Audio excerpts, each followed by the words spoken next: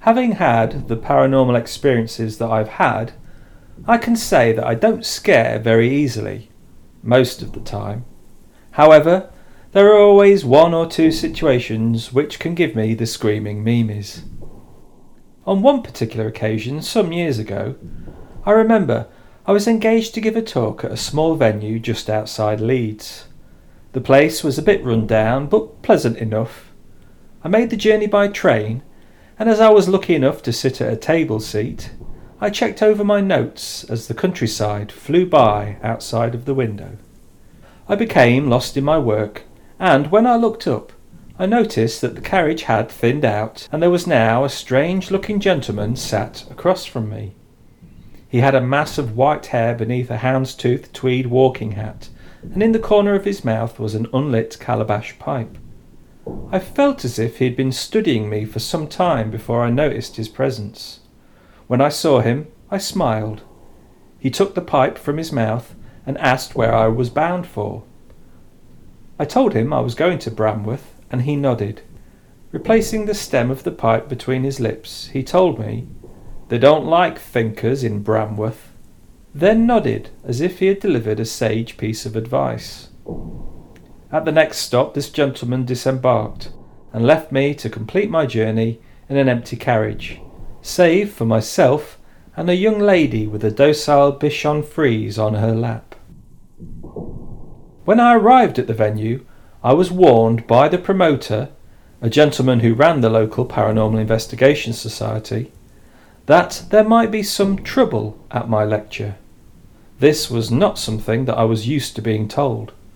Most of the trouble to occur at my talks stemmed from a shortage of custard creams or a lack of quality tea bags during the intermission.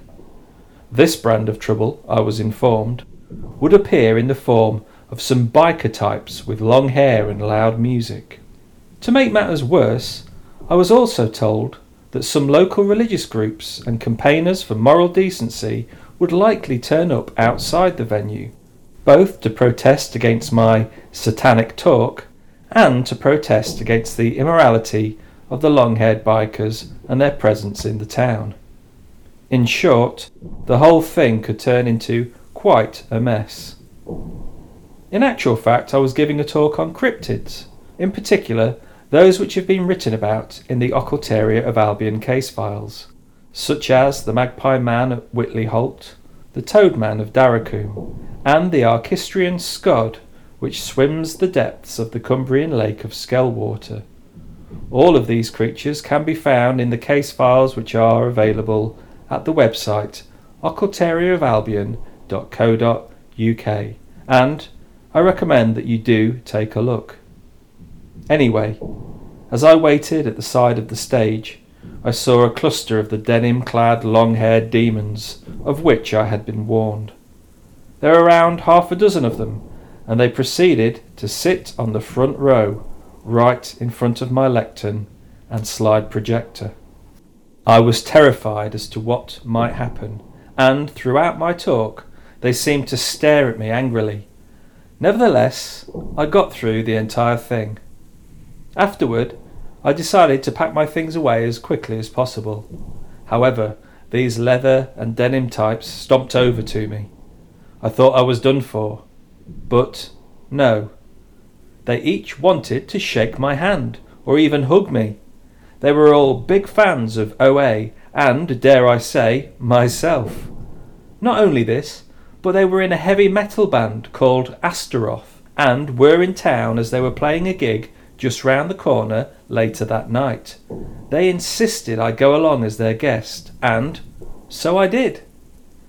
After pushing my way through the Christian decency protesters, I got to their venue, the Whiskey Jar. It was an amazing night. The music was so loud and elemental, and the audience so passionate and full of beer. I have to say, I was quite ignorant to the heavy metal scene before the evening, but afterward I had a newfound respect. Astaroth were a lovely bunch of blokes, and we have remained friends ever since. I have all of their albums and even a couple of t-shirts. Once again, thanks for listening. If you have enjoyed this podcast, then please consider supporting the Occultaria of Albion with a small one-off donation by going to our page on Ko-fi. That's kofi.com/Occultaria. Any donation is always really appreciated, as it helps to keep producing lots of paranormal publications and podcasts.